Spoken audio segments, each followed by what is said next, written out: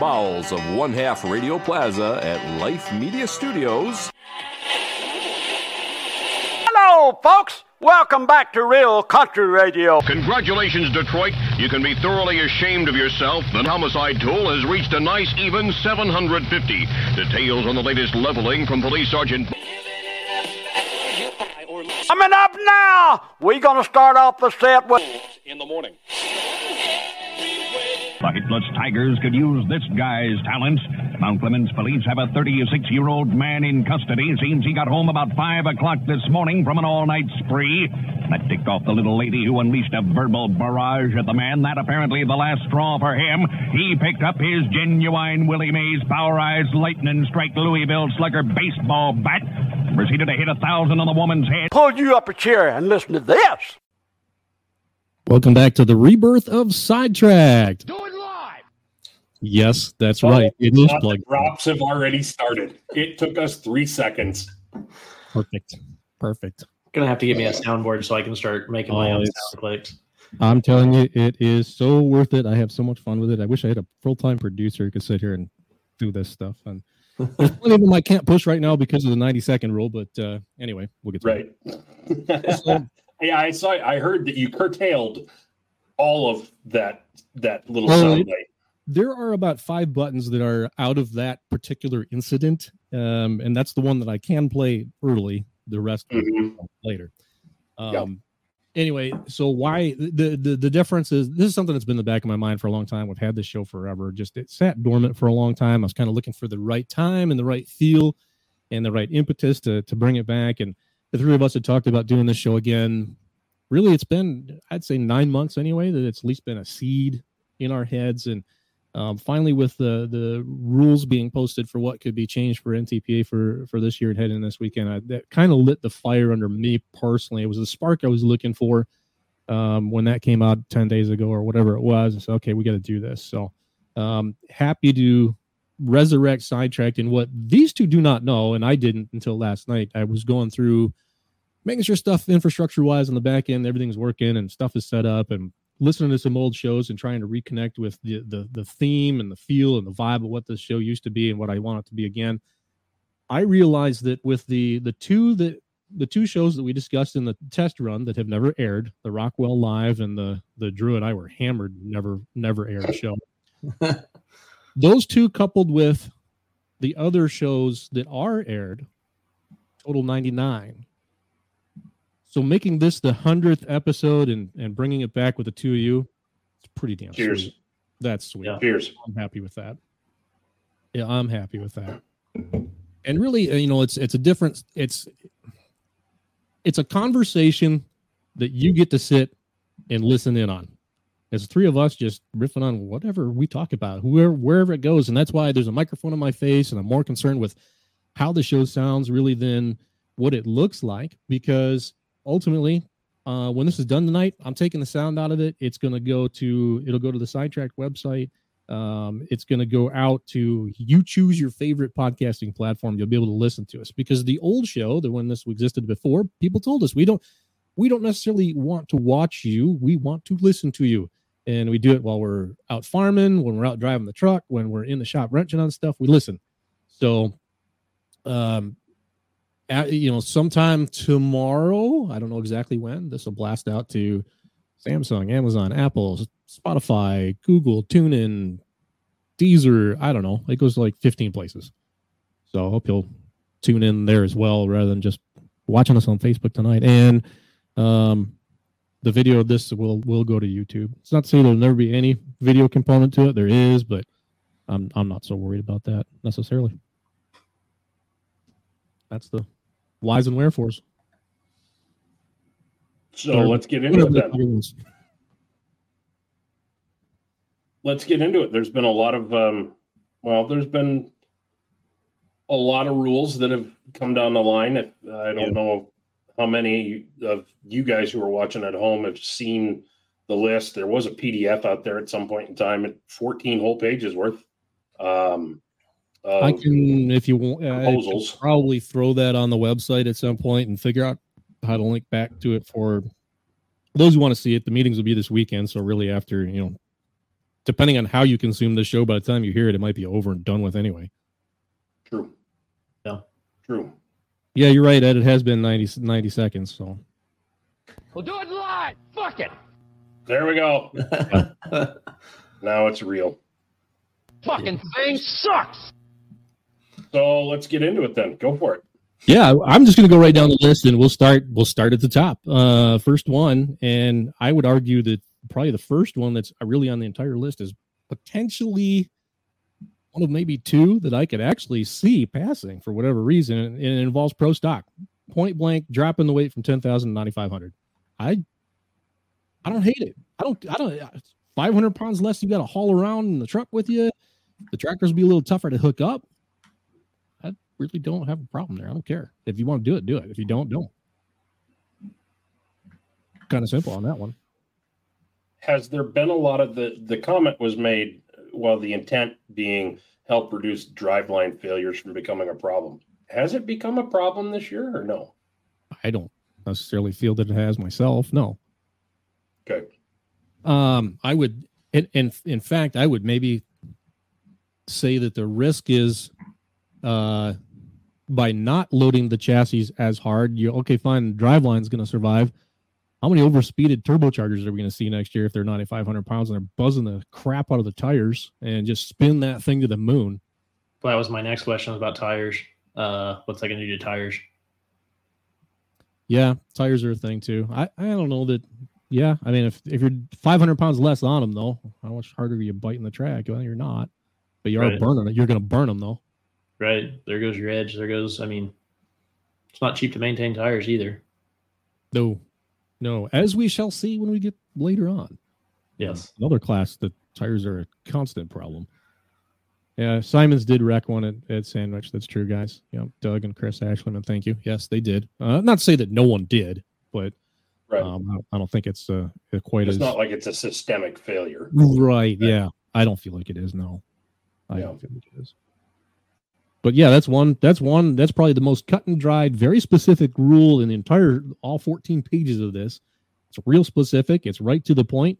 I can see it going either way, and I could see that one getting adopted. I don't know what the appetite for it is within the people in the class directly. I haven't had those conversations. I don't know. Hot Farm, if we're done with Pro Stock, Hot Farm has one just about cylinder heads, and keeping it to just recast and no billet. The rule's already there. It's kind of a duh. So don't think that's going anywhere. No. Super Farm guys, though, they got busy. Lots of going back and forth about, to start with intercooler and how to equalize things across whether you got one, whether you don't have one. I come down on the side if you shouldn't have one anyway. Super Farm should have never had them. That ship sailed for PPL. It is what it is. It's fine, but beyond that, they kind of run heads up pretty darn good to each other. When I see them cross over, I don't. We looked at that. We were doing the power ranking thing last winter. We'd look at them side by side. It's like, I don't see an advantage here. When the guys would cross over, they were all right. So I don't know why. Why do we need that? And trying to equalize them by taking 300 to 500 pounds out of it, and maybe we drop the drawbar to 18 inches. Well, if you don't want intercoolers, tractors showing up to your pole, don't invite them, because if you're going to put a boat anchor around them while when they show up, and then at the bottom say, well, it's designed to encourage more people to show up. Well, they're gonna. If you're going to tell me I got to drop my drawbar 2 inches and take 500 pounds off, screw you. I'll leave it in the trailer. Why would I do that? Yeah. Yeah, if they run heads up, and we've done, and I think that both PPL and Outlaw and NTPA have demonstrated you can run them heads up, and they're going to be, they're going to come in there right about where they should. So why do we need to give somebody a penalty?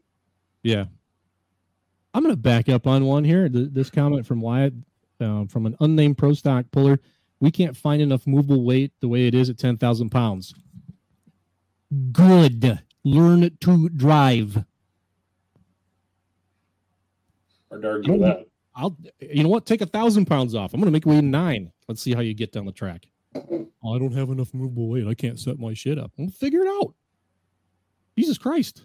There's somebody running 2,000 pounds out on the nose. Figure it out. You got components already, right? Let's go there. You already got components. Had for a long, long time. I can't find the weight. Seems like 90% of them have the fuel tank in the back. Oh, you can't find enough nose weight? Why is your tank in the back? Mm-hmm. I'll walk around a tractor. We'll find some weight to take out of it. Or to move around. Maybe it starts it starts with a giant mass between the ears that's in the roll cage when you say something like that. Yeah, I said it. Problems between the seat and the steering wheel. That's usually what I used to say. That's the problem. That's the problem. Anyway, back to Super Farm. Sorry. We got sidetracked. We did what we do. Yes. That's right.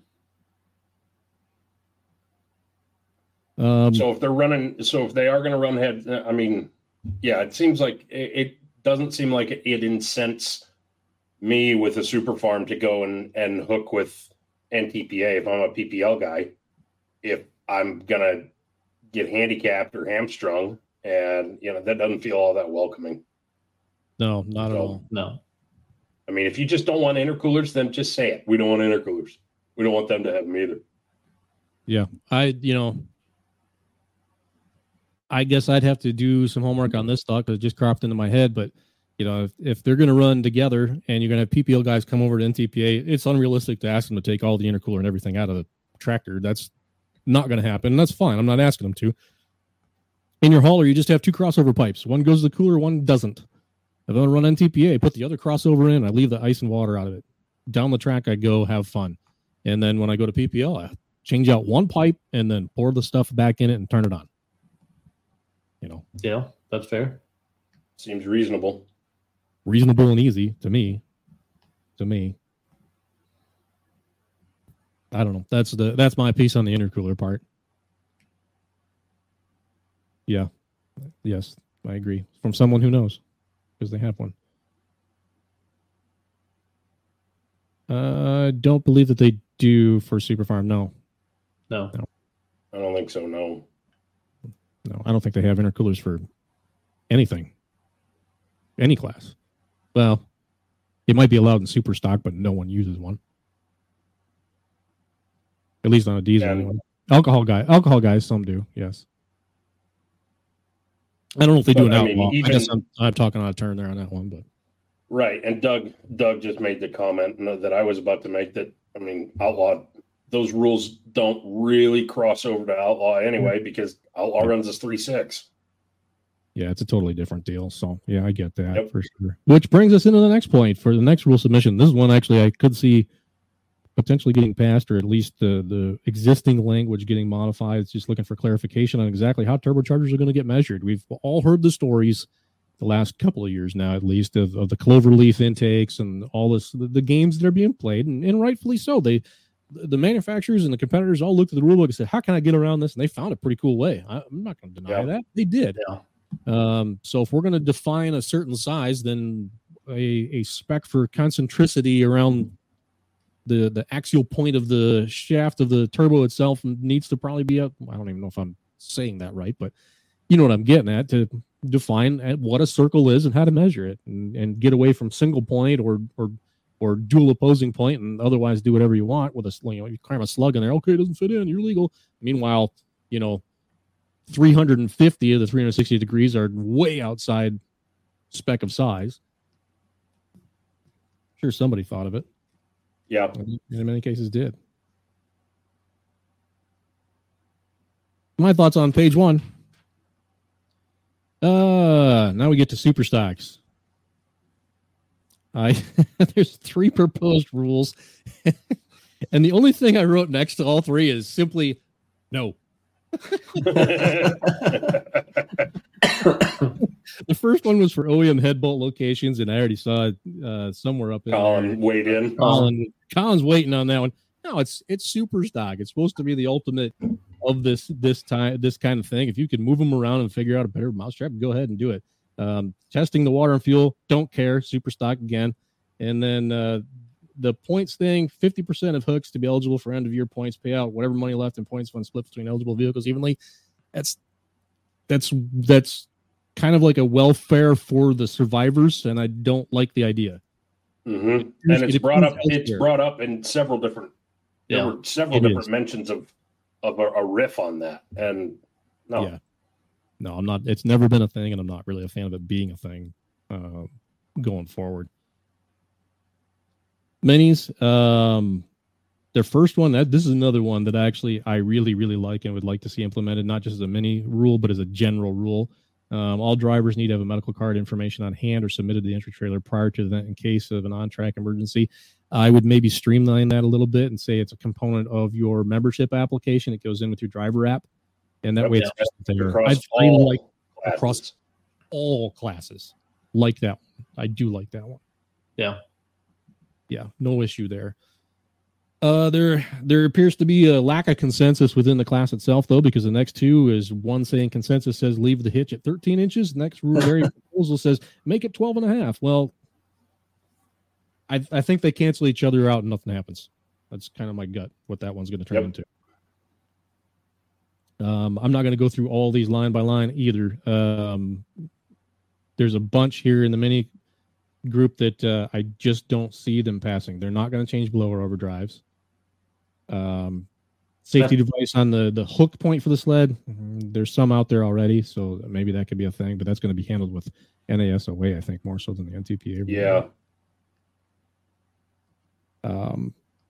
Choice of tire, I do agree with. There should be options out there because they don't last, they don't live. So I'm fine with that, rather than going to a spec tire, because spec tires are like spec turbos. The second you do it, they become a lot more expensive and limited in supply. Yep. Times have we seen that happen? What do you think about this training wheels mini rod program? I think you signed the death warrant for your class. I don't see it working. We've seen young drivers come in, and I'll use Grant Theobald as a case in point. Comes in and he shows he can handle it. Yep. Yeah. So you're gonna tell a kid with his experience and his ability to do that you can't come drive one? No, you got to go back to small block for 2 more years.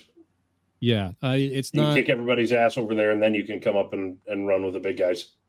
Because there's guys who have been driving these things for how long, and turn them over. It's just It's the nature of that class. I don't see that one being passed, and I don't. Not to go for the low hanging fruit and the cheap shot against NTPA, but they're not going to turn down the possibility of that new member coming in. No, by telling them, oh no, you got to go back and go play with Legos for a couple more years before we'll let you do this. It's not going to happen. Just not. Another one I said no to was the no more scheduling of afternoon mini rod classes. Well, aren't you just so precious? Everybody else has got to pull on the hard shit in the desperate sun, and I know there's been some events. I will directly point it at the Rockwell afternoon session. Yeah, track fell apart. It was garbage. It was awful for you guys. It cost a bunch of you a lot of money and tires. I get it. I do get it. I'm not totally insensitive to the idea, but come on. You're the only one who doesn't have to? No. Nope. Everybody has to take a little pain. Plus, we like shooting mini rods in the afternoon because sunlight. They are. I mean, just saying, it's way more fun to shoot during the daylight. As much as that class, particularly at Rockwell, really sucked to be a competitor of, and really, as an announcer, I'm not gonna lie, I didn't enjoy it very much, regardless of my personal knowledge of you guys as competitors and friendships with you, and knowing what the pain level was for you. I do have to say that if I set down the microphone and turn off my friendship hat and pick my camera up, I would have to say that the dust flying images that came out of that session were bitching. It looked cool. It showed what was really going on. It was a display of power through visual that you just don't ordinarily get to see anymore. If you go back and watch old video from the 80s, you sure do. But it's a new thing to do that in 2023 and see it. Yeah, I would agree. Everybody takes their lumps. Sorry, many guys and girls, you got to do it too. Yeah. Ryan DeBro hasn't seen the sunlight in 8 years. Oh, he was with his truck. Pullers Championship. When we told him they weren't last, he was like, "What? Really? Awesome!" And then there's a couple different proposals as far as head restraint and whatnot. A suggestion for requiring the Hans. Hans is designed for fore and aft really motion. It's not really for the lateral side to side, which is really the thing in minis. If you wear one, fine. I'm not going to tell you not to. But some people we know. The more important thing would be is foam in the cage, isn't it? Well, so I have a different thought on that as well. Now, I'm all for padding in the cage, whether it be the actual ISP lateral head pads or just any damn pool noodle, something. But I would rather kind of prefer the padded containment seat, because I want your head to get to something that's going to start attenuating your motion before you get to the cage. Right. Putting padding on the cage is like, going out in a race car and hoping you hit the pillow that's taped to the wall. By the time you get there, okay, it's going to be less painful, but still going to hurt. Right. It's still bumper bowling with your melon. Yeah, with your melon. I mean, I could probably, hold my face the same way as a bowling ball, but, I really don't want to try it and then throw it against a damn SFI cage. Yeah. Yeah. So, I don't know. It'll be interesting to see what goes on through the minis. I think they're probably the class that has certainly a lot that they're collectively concerned with or on about. And we'll get to some more. There's some more actually later that I think it winds up in more the regional and state level stuff, but it would apply across the board, and we'll get to those. There are some more proposals there as far as mini goes, but we'll just keep with continuity's sake running down through the sheet. We get to modifieds. Couple proposals there as far as the turbines go, particularly, and I feel like we can attach a name to both of these proposals. We definitely can to the first one. They, in the way they word it, it's the Bargies who wrote it, because they reference their finishing position at Bowling Green. I don't have a problem with it. If the NTPA has a real culture thing about the hair dryers, and have had since the early 2000s, when particularly Dave Snyder blew up a couple of them rather spectacularly and violently. And it's been a very touchy subject, and something where they're licensed, and the only way to bring a new one in is you got to buy somebody's license or buy the tractor itself and then bring it back. Yeah, it's just a thing. I'd like to see turbines be a competitive alternative again. They definitely get the crowd's attention. They sure do, and it's something different. It's fun to go to Ohio State hooks for that reason, because there's a lot of them. It's just a chance to see something different. And out here we've got a bunch of them too. Yeah, singles, twins, and they run in either the light mod or the outlaw mod. We see them all the time. They put on a great show. And the guys from Illinois, that ITPA light mod class, my goodness, that's rowdy. That's fun. It is. The second one is also in reference to turbines, but there's no actual specific recommendation. And in the way this is worded, I'm pretty sure it's the Walshes who submitted it. Just wanting to try to find a way for their three to be in the NTPA. And again, I'm all for it. The nice tractors, I want to see them over here too, doing in addition to what they do on PPL. But how to integrate them, especially the one with the four aces, because there are the TD12s, I think of what they are so different than anything else that has been or is running anywhere else. Where do you set the spec to make the equivalent? The guy who really understood the hair dryers is no longer the tech director at NTPA, because Larry did know these things forwards, backwards, inside out. He knew them. So I don't know where it goes. But I am behind the idea that they get something to be in there and have some fun. No reason not to. Next one gets pretty deep into the wedge engines. It's pretty specific. The thing about it is it's going for a wedge head engine at 650 cubic inches, and towards the bottom somewhere down here, there's a statement that, it'll bring more guys who are sitting by the sides into the modified class. I don't know where anybody's running a 650 blower motor. And when's the last time you saw a Big Chief on the track? Well, they are right. I think actually they are Well, I think they're actually big Chiefs are allowed. They're just pretty restricted in terms of overdrive. But yeah, nobody's running them. I'm fine with opening up another engine style, but to make the case that there's tractors out there that would show up immediately if you pass this, there isn't. There's no 650 blower motors that I know about. 557s all day, everywhere. Trip over them. But, yep. What about and nobody runs them in that, like Ohio State, that run what you brung big swinging dick contest, is there? No, not that or in the super mod, is that still a 557? No, Ohio State super mod, I think they're a 500 cap. Okay. And they're a 500 cap. And if I'm wrong, please correct me. That's fine. Yeah, somebody throw it in the comments. If I think they're a 500 at 871 supercharger, and then when you go down to Kentucky with their stretch wheelbase super mods down there, they're a 500 with a 671. They run tiny blowers. So yeah, if somebody chimes in on that one, we'll address it for sure. I'll keep an eye out for it. And I appreciate you guys joining in with us tonight and follow along and throwing comments in there. Sorry, I'm not good about looking over there all the time and seeing what's being said. But then it's my show. I'll decide. We get to Light Pro. I guess the first couple is the no recast aftermarket fuel pumps and 7100 or P3000 only. I'm pretty sure that's already a rule anyway, so that's fine. Couple different proposals to limit the intake side of the turbocharger. I really don't like the idea. They've already capped the exhaust wheel. Just leave it alone. Anytime we see, both sides being spec'd in the chargers, they get stupid. They just do. Go ask a super farm puller. And heck, a bunch of you guys used to be one. You want to go play that game where you're spending $4,000 every 4 months to go find 7 horsepower. Why? I don't see it. Why? Couple different proposals in there as well about the tires. Max 48 lugs on the tires, no Mitas tires. That's already a rule.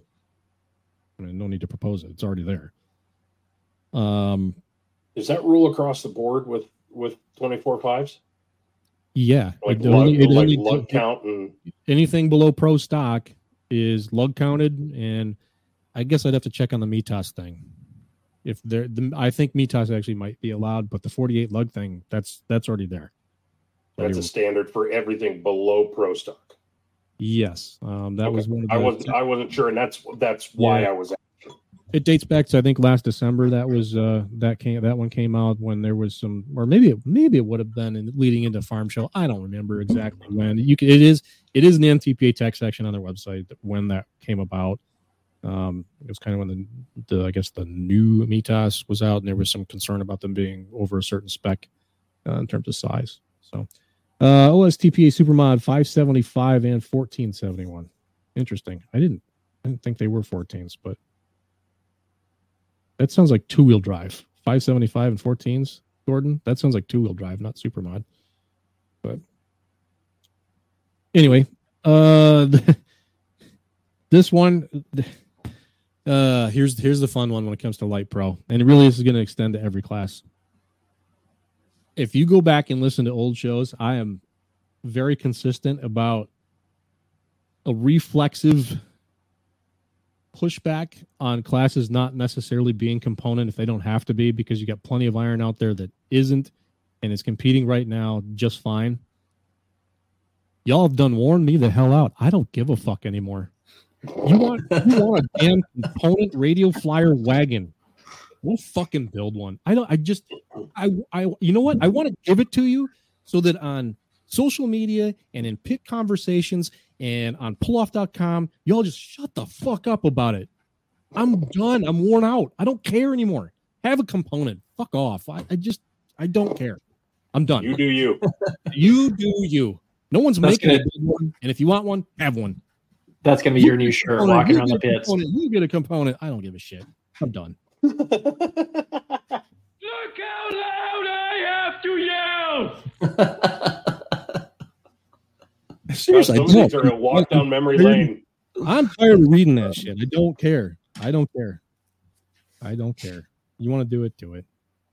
Do you think there's a place? Do you think there's a place where it's not necessary? My ass, you don't like it, or where the argument is kind of superfluous?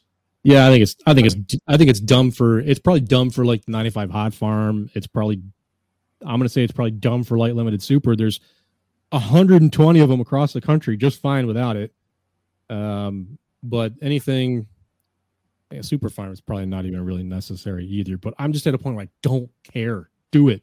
Just do it. I don't have to fucking listen to it anymore.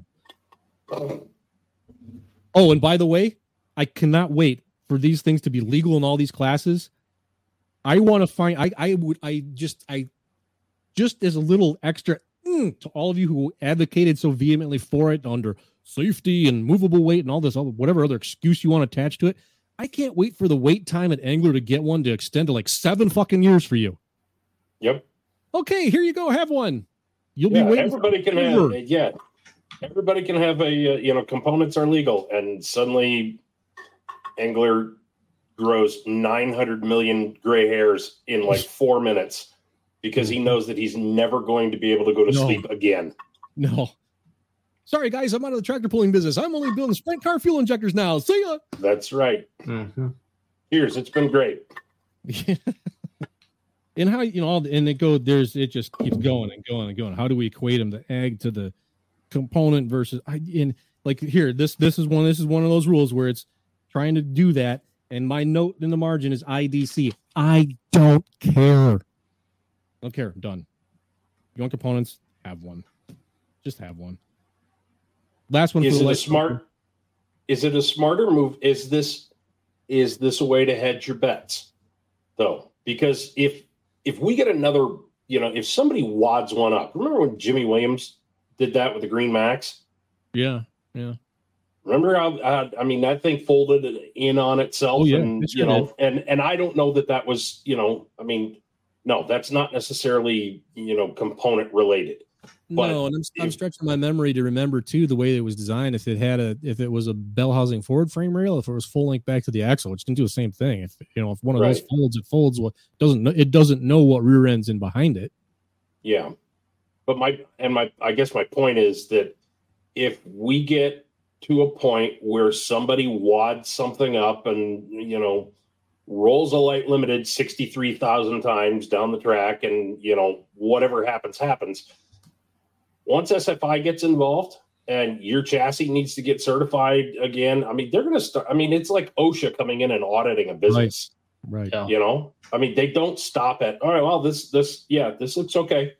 It's not going to be Uncle Marv or Uncle Larry inspecting cages anymore. No. And I'm not saying that those guys didn't know what they were doing and don't know what they're doing. I'm sure they do. And then it doesn't matter what rules you try to get people to stand off the side to come in. They still won't do it. Yeah. Right. And then you get somebody, you get SFI involved, and suddenly they can't look at that widget right freaking there. And that widget that meets the specification, you're good to go. Because they're going to do the whole can of worms. They're going to go, stem to stern. And then there's going to be a lot of things that aren't going to pass, and that's, not any slam to any one builder or any puller or whatever, but time takes its toll on some of this stuff. And some of it's old metal.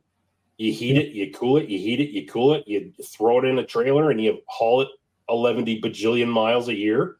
Mm-hmm. Some of that stuff's going to weaken. And now it's like, all right, well, Mr. Puller, I'm sorry, but the SFI can't, we can't certify this. You got to park it until you get it fixed. Well, now what?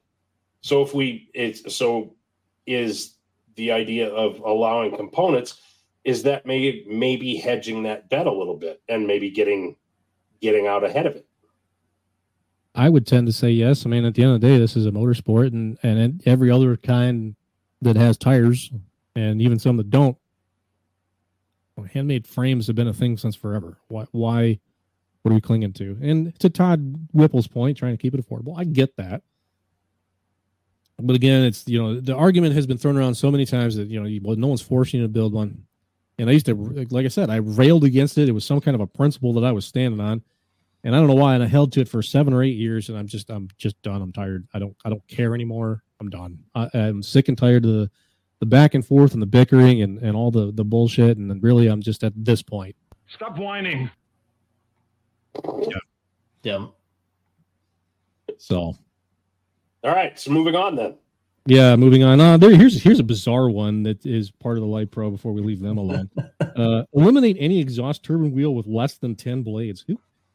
Who's the bastard who's got to go around and check all that shit and sit there and count them? And who gives a shit?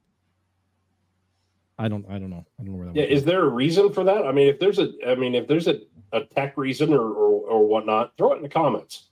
No, I want my 6-blade 6.0 power stroke whistly woo sound. That's right. Wu-Tang War whistles for the win. Wu-Tang War whistles for the win. Yeah. Anyway, enough for the Light Pros for right now. Let's hit one more point. What do you think of that whole lock-in for 3 years? Oh, I'm fine with that. We do that here locally. I've got no issues with that. That's a thing? Yeah, that's a thing. That's been a thing in Thumb's rulebook. Gosh, I've been around them for 17, 18 years. It's always been a thing. I have no problem with that one. I actually like that one.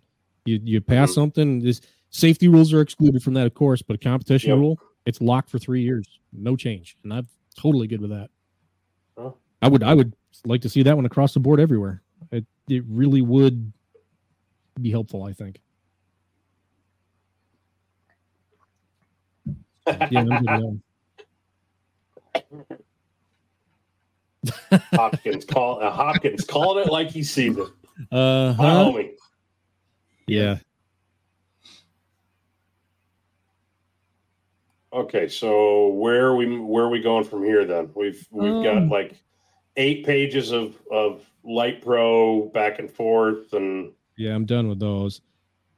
We do go into there's some member state stuff. None of those really jumped out at me that were even worth talking about necessarily. 2.6 stuff and 2.6. Yeah, this goes on. It's a complete proposal to bring in 2.6 trucks to be NTPA.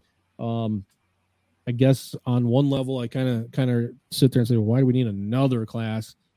But it would be something that's going to be like a state or regional level, and it's an established class. There's plenty of trucks out there. PPL has it. It's a part of the ladder for the diesel truck guys, and they've done a good job with it. The way I read through that, it looks to be lockstep with what everybody else is doing. I don't really have a problem with it. Bring it. Fine, bring it. I'm good with it. Yeah. But you damn well better not tint your windows. Oh gosh, no. Don't you dare. That's right. You look cool. You can't pull. I don't recall asking your opinion. Sorry. You get it anyway. It's one of the services I offer. That's why you're here. That's why you're here. We go into super stock diesel 4x4 trucks. Couple different, actually quite contradictory points, specifically relevant to Bowling Green. And the first one is giving equal show of points to all pre-committed competitors that have been to all previous events in the season. Well, where are we not giving equal show of points? I guess is my first question. Is that really a thing? And then only give points to those pre-committed or running for points. Well, go pull up the Bowling Green results on the website, and you will find that Todd Dugan finished in 21st spot. He was last of the runners in one of the sessions out of the 21 trucks. He was credited with 14th place for points because there's a bunch of non-licensed trucks ahead of him getting zeros. We already do it. That's already a thing. But then after we get done arguing about points, the next two proposals are just to make BG a non-points event and let them just run for the ring. Well, no. I kind of thought that was interesting. Yeah, it's a point suck. I guess I don't know where the upset is here because it's already been addressed. Why would you want to take? I don't know why you'd want to take it out from being a point hook to begin with. No, I don't. What's the draw for it being not a point hook? I mean, I guess I think it's because there's 7 trucks that weren't running Grand National points who showed. I think that's probably what they're driving at here. Right, because they didn't take points away from anybody. Right, but exactly. the only thing they could have done is potentially make a run down the track ahead of you and somehow screw up the track for you. Yeah, screw up the track for you. I don't know. The no points thing. The only memory I can think of where someone would say, "Okay, this is the line I'm thinking of," and I'm not saying this is where they're coming from on it, but they must be thinking back to the 1990s when everybody still went to Bowling Green, but it was TNT, and then for a while it was U.S. Hot Rod Association, but everybody still pulled NTPA. So okay, it was run for the ring, no points. But those days are gone. It's been NTPA since I think they came back as either 99 or 2000, and it's been there ever since, and they're not leaving. They should probably throw in there they can't pull in the middle of the afternoon too if they're going to do that. Yeah, I know. Shouldn't do that. No. Shouldn't do that. No pull-offs either. No. Nope. No. Got to have 87 lugs on the tire. Specifically 87. And I want you to shave the left side off of one of them. Yep. Just because it'll look funny. So I'm gonna detour here for a minute to something that was in the comments to your post about the show coming back, Ryan, about the I tried to go and find it. I couldn't find the list. I know I have it, and I'm not gonna take the time to find it tonight. They'll save it for another night. But one of the funniest rules that's in there, and I have to credit Andrew Armstead for coming up with it. I think it's absolutely hilarious. And this would apply to super stock diesel trucks at Bowling Green as well.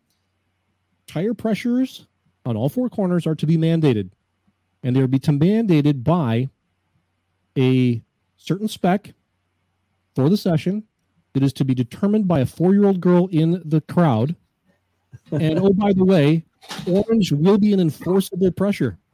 Yes, 100%. Yes. Mm-hmm. They had some other suggestions. No, go ahead. The rest of the rules, I still can't read them without falling off my chair. No, they're hilarious. They are hilarious. We'll get those out for a future show, and I think it's worth it. I think it definitely is, especially if we can get a good show around farm stock. I think that's why we built that set of rules. Yeah, we did. The rest of their proposals, when it came out of their class, really have nothing to do with the class itself. It has more to do with show operation, and I don't really have a problem with any of them necessarily. They want to go back to bingo balls for random draw. Probably not going to happen. NTPA official run the scales, so somebody knows what's up. An NTPA worker doing lineups. Somebody in the hot pit area shepherding stuff. It's all great. It's a great sentiment, but also sounds like a volunteer. Yeah. You want something to do? Come on, do it. Because people wearing those NTPA shirts aren't just falling off trees. And same as PPO or Outlaw or any other show I go to. There's always every event I go to, there's always one job where whatever it is, I feel like I get approached by somebody with the organization because I'm the one holding the microphone. Hey, can you announce we can get somebody to just come do X? There's always that one spot. If you're going to put it out there, sounds like a volunteer. Or it's another position to be paid, to be compensated appropriately. If you're going to if you're going to demand that NTPA does it, or PPL or Outlaw or whatever, someone's got to pay for it. Where's that money going to come from? At the end of the day, come out of the purse. Yeah. No, I get Andy's point. I disagree with him, but I get his point. That Gerbog guy doesn't know what he's talking about anyway.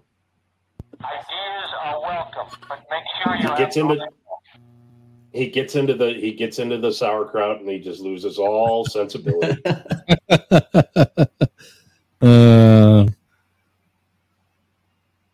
So that's it for the super stock. And we go into NTPA rule. This is kind of more general stuff.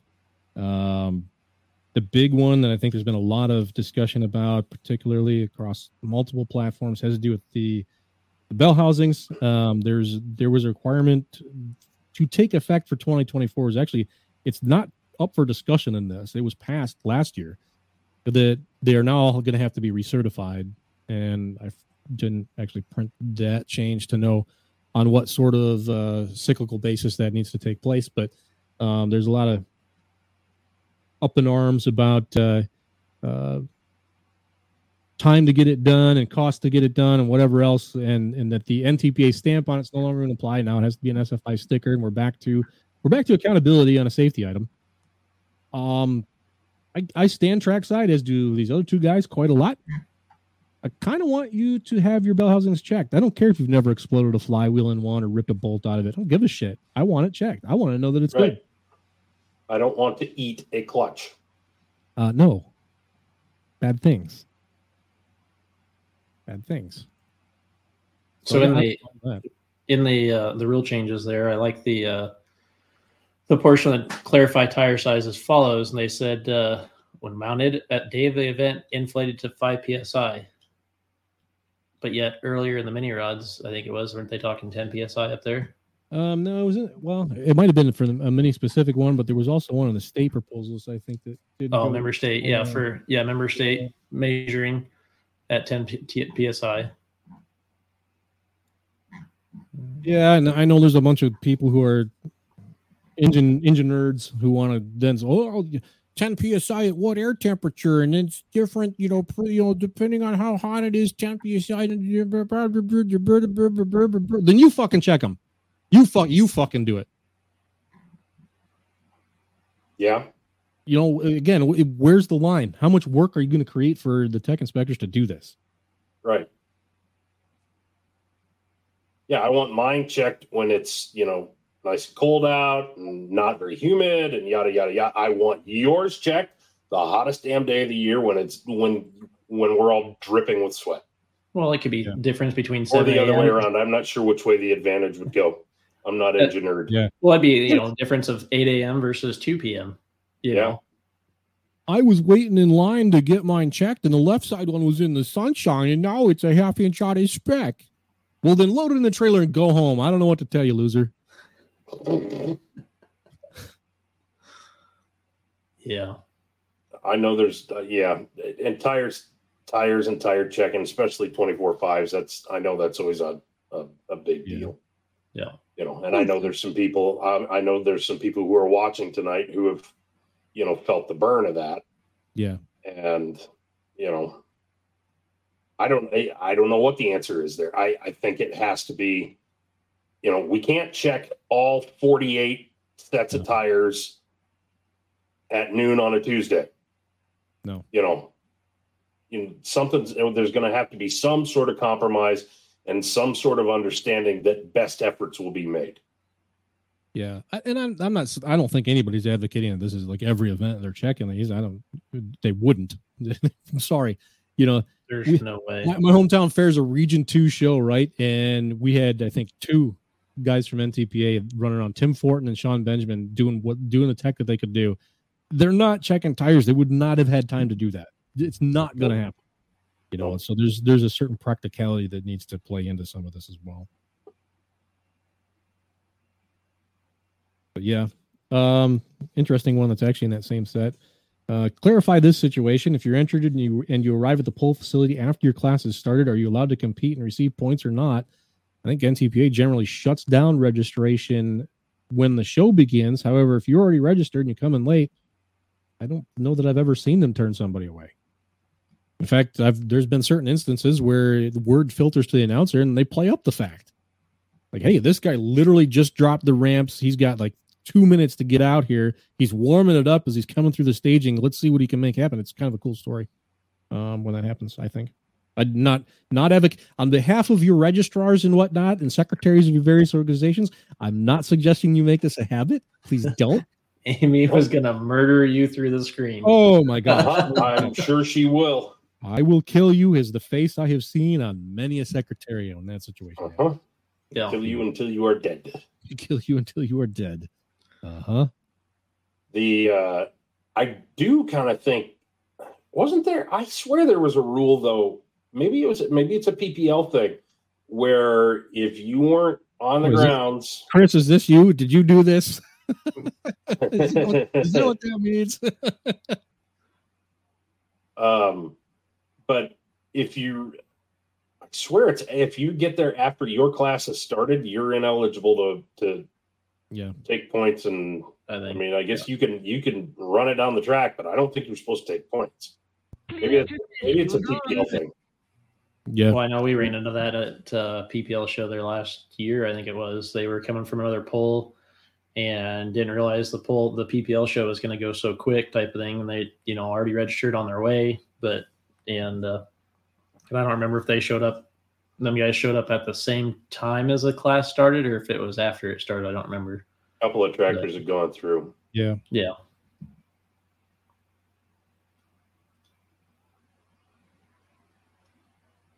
But So I see pros and cons of both sides of it on that one. Right. Yep. You know, I'd hate to, we get in a situation where, you got some guy on the way there and, he has a damn blowout or whatever on the hauler. It's not his fault, Right. Gotta get it fixed to be safe and be there. And he's making the effort and might be in the points or whatever. Hate to exclude somebody on those grounds. Yeah, I would agree with that.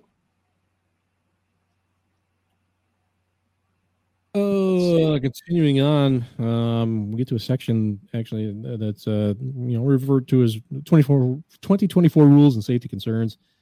First part though is competition rules, and it's kind of rehashes some of the older stuff. It goes through some more proposals for light pro, charger sizing and the tire thing again, and specifically no component chassis. It goes to component then again. Really kind of interested to see what happens here. I think there really is maybe a tide going in this direction that's something maybe for light pro only, but that it might change this weekend. I don't know. Really don't have a feel for it or a finger on the pulse there. I presume you're not getting up at the butt crack of dawn to be down there to, press your ear against the door and listen. I don't have anything else to do. I could. I certainly could. Well, you're our man on the street. Thanks. We got a guy for that. Yeah, and beyond that, I've got guys for that as well. I mean, I got plenty of people who will give me the dope once because they're going to be in it themselves as members anyway. Whereas I'm Sidetracked could do a special live stream. Yeah, live from Enderley. Yeah, live you from go in there and get meetings. everything you wanted out of them. No, fuck you. Get away from me. Can you do it? Can you do it in the crocodile?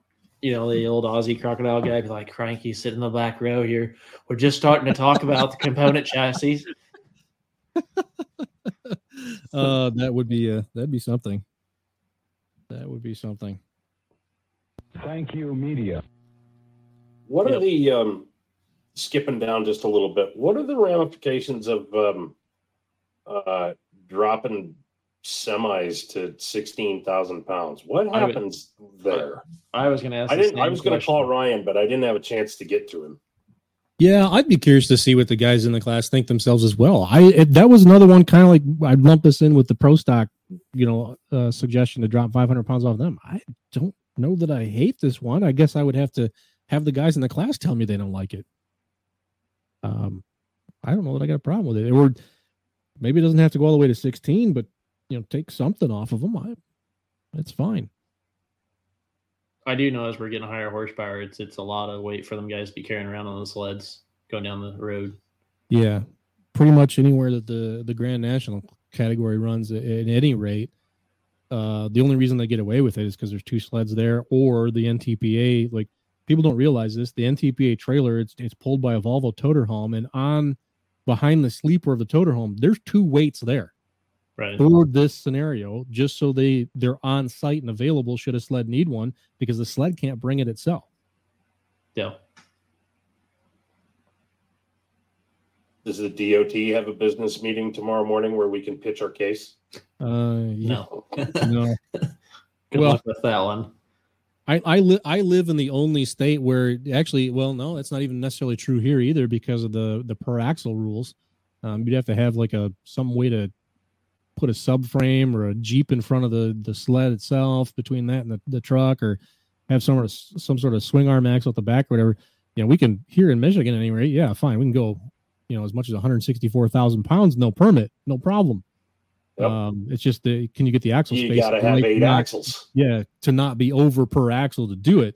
It just becomes a problem when you cross that state line, and then now it's a thing. Right.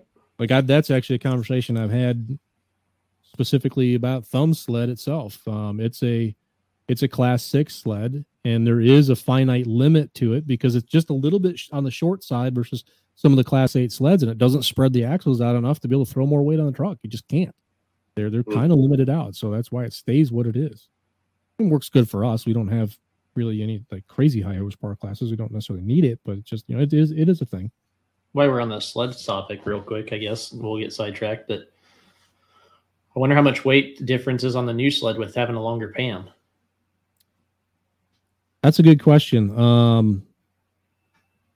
It's funny because I was talking to I had dinner last night with Mick and Christine Broughton, and we talked about the red sled, and some of the 4-wheel drive guys I guess don't like it because I guess it is a little bit heavier and hard to get away with, get off the line. I guess at Wasion it was there, but 4-wheel drives hooked the green sled because they don't like the new one. Interesting. Yeah. Oh, I would have thought that would have been a little bit easier to come out with, type of thing. Yeah. Breaking news, and my son actually, he called me while I was at the Farm Bureau meeting earlier tonight to tell me this. Near passes are retiring. They're getting out of the sled game. Jeff Story has bought them. So they're staying in Michigan. He got them all. And Christian is over the moon. I'm going to run a sled next year. He's all pumped. And to be honest, depending on how the schedule works out, you never know. You might find me in the seat of one of them too on occasion. So that'll be fun. We'll get you a wireless mic from inside the sled. I've done it before at a thumb hook once or twice. I did the whole class years and years and years ago. I did an entire class from inside the sled with Jim. I have done that. I think you've even done. Haven't you even done a little bit of? Didn't you call a show or call a pass where Mike while you were making a hit on like Martell's? No, it wasn't anything high horsepower. It was a 6 farm tractor. I forget whose it was I was driving that night. I think it might have been Gary Heberling's. It was an old Gary Baker built 421 cube M in a 5 mile an hour class. I had my wireless mic, so I'm talking the whole time I'm driving out on the track and backing up the sled. I'm talking on the mic, and once I had the thing tightened up and got the green flag, I clicked it back off, shoved it in my belt and my back, blazed down through there, and picked it back right up at the end. That was kind of fun. I think I wound up 4th out of like 18 that night doing that. It's kind of like the question we get a lot. NFL's got some helmet mics and stuff like that where you can hear some of that. I know it's probably not family rated show, but it would be kind of interesting to hear some of that stuff that goes on. Yeah. And to be honest, like I was actually, so I had the night I drove Jim's mod, I had the GoPro on my helmet.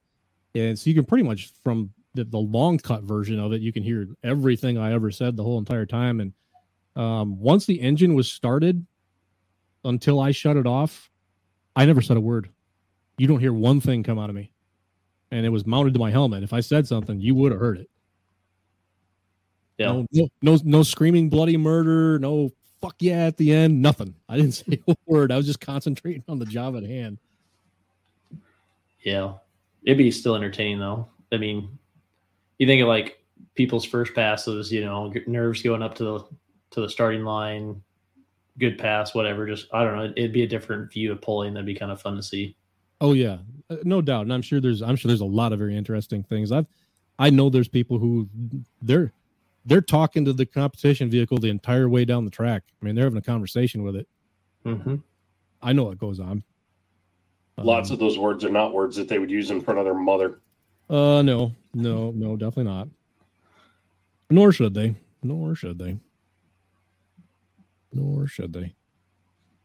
We'll get into some general rules. We're getting down to it. I promise we're an hour into this thing, so I don't want to keep dragging this out too much longer. Because there are a couple other things we would definitely want to hit on. We're going to blow away our 1 hour show commitment. That's fine. Welcome back. Yeah. It's show number 100. We're going to talk until we're tired. There you go. Another specific thing about mini tires and whatnot. All I wrote next to it was I don't see it passing. Not that there's anything wrong with the proposal. Just don't see it passing. Lug count stuff for them, and justifications for why lug count and sizing. One that is interesting, and I guess I didn't realize this was different, and it's just asking for a clarification, I guess, on the cubic inch formulas, regardless of class. The tractor classes are allowed, I guess, 1% whereas trucks are not. And I guess they're looking for a clarification. Is this going to be across the board, allow 1% on whatever the spec is, or just say, nope, is what it is? I guess I don't care what the answer is, but I think it should be the same across the board. Yeah. Mm-hmm. Not picky on it, what you decide. A really very specific one about header rise after the bend. It's not 1974 anymore where they got to have the 4-foot pipes on them and everything. So I don't care. As long as it's not a weed burner and aimed at me. Right. I was curious. Go ahead. No, go ahead. Oh, I was going to move on to the next one, but yeah, go ahead. Okay. The next one, this one I actually wrote in caps yes next to, and it was to that 5-point harnesses and all roll cages had to have an SFI spec and be tagged and inspected. Yes, please. Please, please, please. In the grand scheme of things, a set of belts is pretty cheap. Yeah, I want them to make sure. I want you to make sure they're good, and I want somebody else to make sure that they're good too, because I don't trust you fuckers. To be honest, you'll spend I don't care how many thousands of dollars on a brand new turbo, but the seat belts, I'll strap myself in with a Levi's belt. Okay, and make sure they're tight. Make sure they're tight, not loose. Yeah. That might be beating your head against the wall. Making sure that straps are tight. Doesn't matter how many wild rides we see. Yeah. And but when you got guys telling you like how much of a difference it makes type of thing for them being bounced around in the roll cage. Yeah. I don't know. Just be a general. They don't like the idea. If they don't like the idea of even having a lap belt. Yeah. I mean, hearing it from you or me or Billy Bob super stock puller is not going to change their minds. And there's a certain age group and and they all came up at the same time, that's not the way they were raised. They were old school like that. They hated the fact that they had to have cages. I'm 81 years old and I'm in good shape, but I can't stand that bull. There you go. Just like that. It's like you planned that. Yeah. I don't know. The few times I've been in something that had a roll cage on it, I wanted the belts. I wasn't comfortable until the belts were uncomfortable. I wanted them. Yeah. Just don't go super duper overboard. Don't go Jaden Littman on your belts. She damn near asphyxiated herself at Polish Championship. That was a bit much. Yeah, don't go quite that far. That was a bit much. Yeah, I don't need the biggest guy on your team to put his boot right in my chest and then crank him down, with a winch or something. Come along, strap. Just for it. You ain't gonna move, son. Is it tight enough in there for you? Yeah. You just give the thumbs up because you can't say words. I just pictured Ryan reaching up there and grabbing on him, and his feet come off the ground to make sure they're tight. Just yeah. I can't hang off of them. They ain't tight enough. Yeah. Unless I hear bones crack.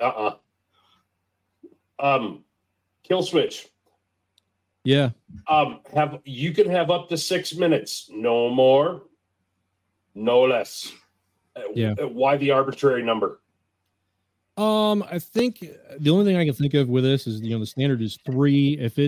If the switch is somehow damaged because the sled or for whatever reason pulled it on you, and you can make the case that there was no reason for it to have, or it was a malfunction, and it is a safety thing, you as the competitor were not a contributor to that failure or that problem.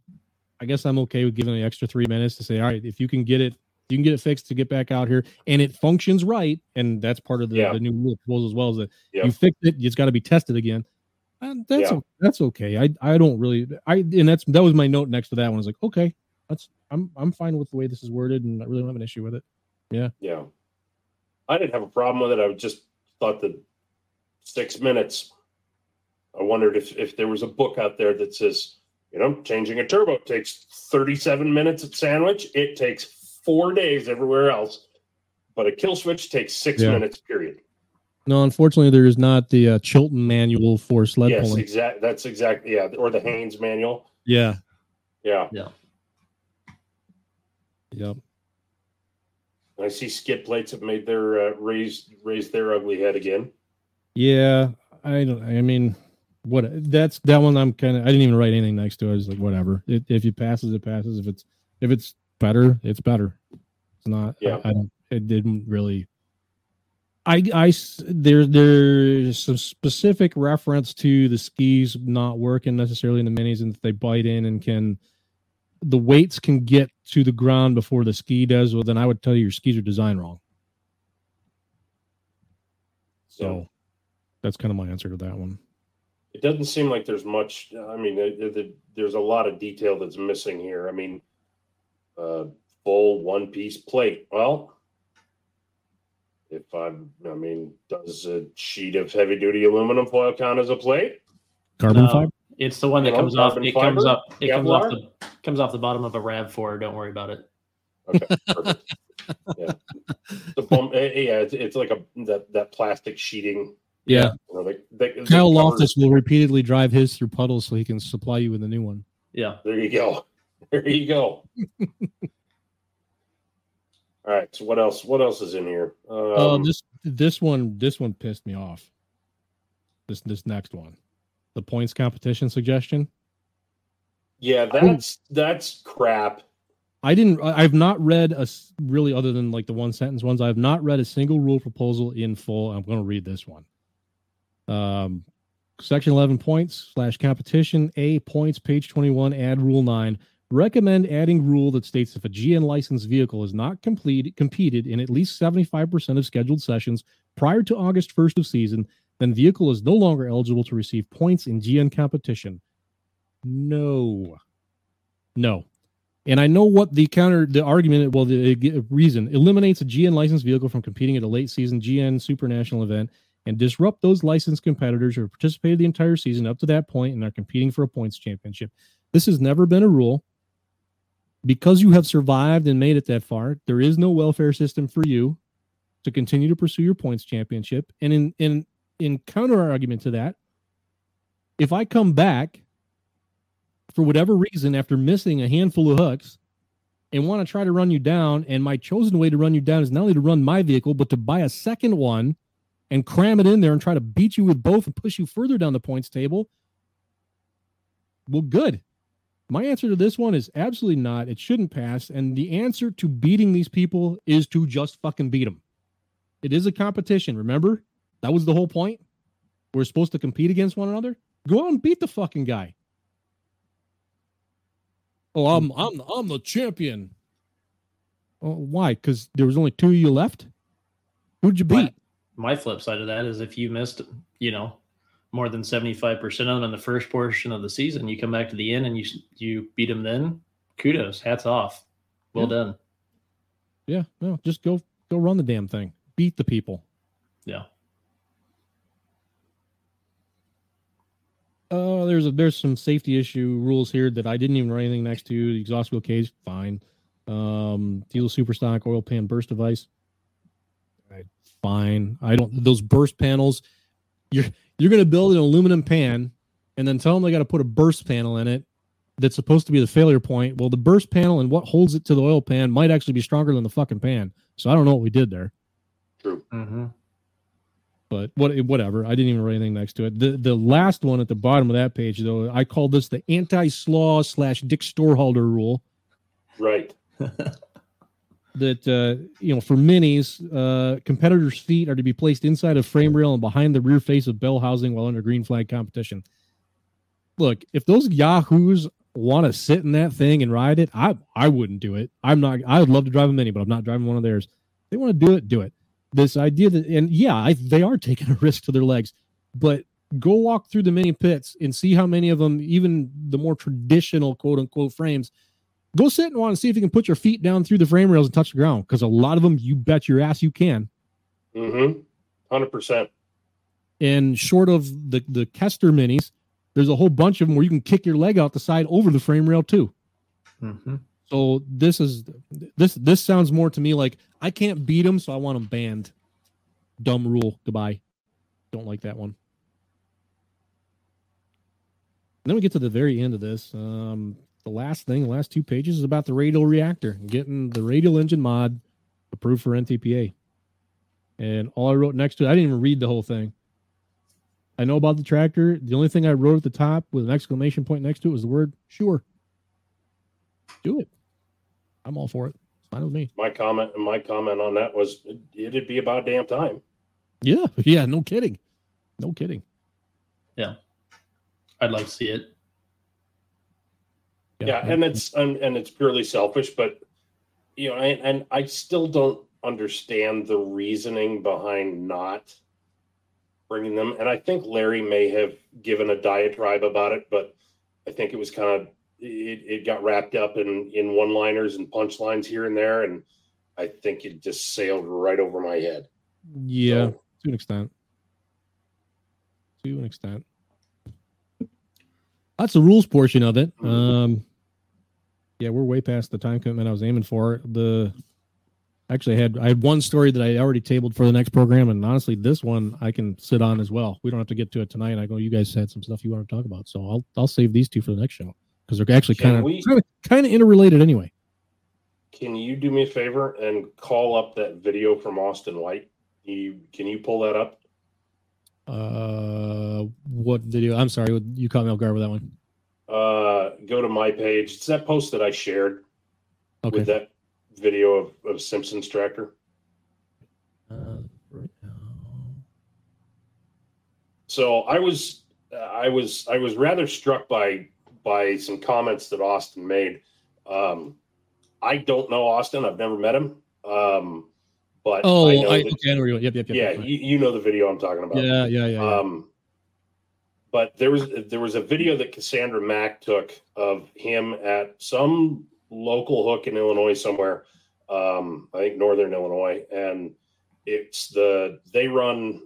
was in the seat of the Simpson family's 4010. Is it 4010 or 20? I think it's a 4010. It's a natural shot. 4010.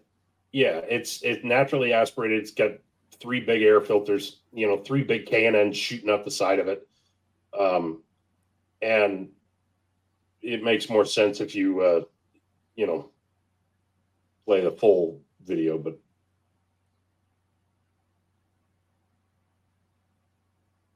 And I don't know if we can play sound or not. This thing sounds like a very angry little animal.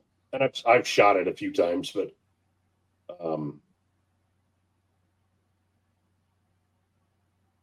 so, and the part that really struck me was at the end, Cassandra's going to she's going to pan over, and you're going to see him beating on the fenders and fist bumping, and he's jacked.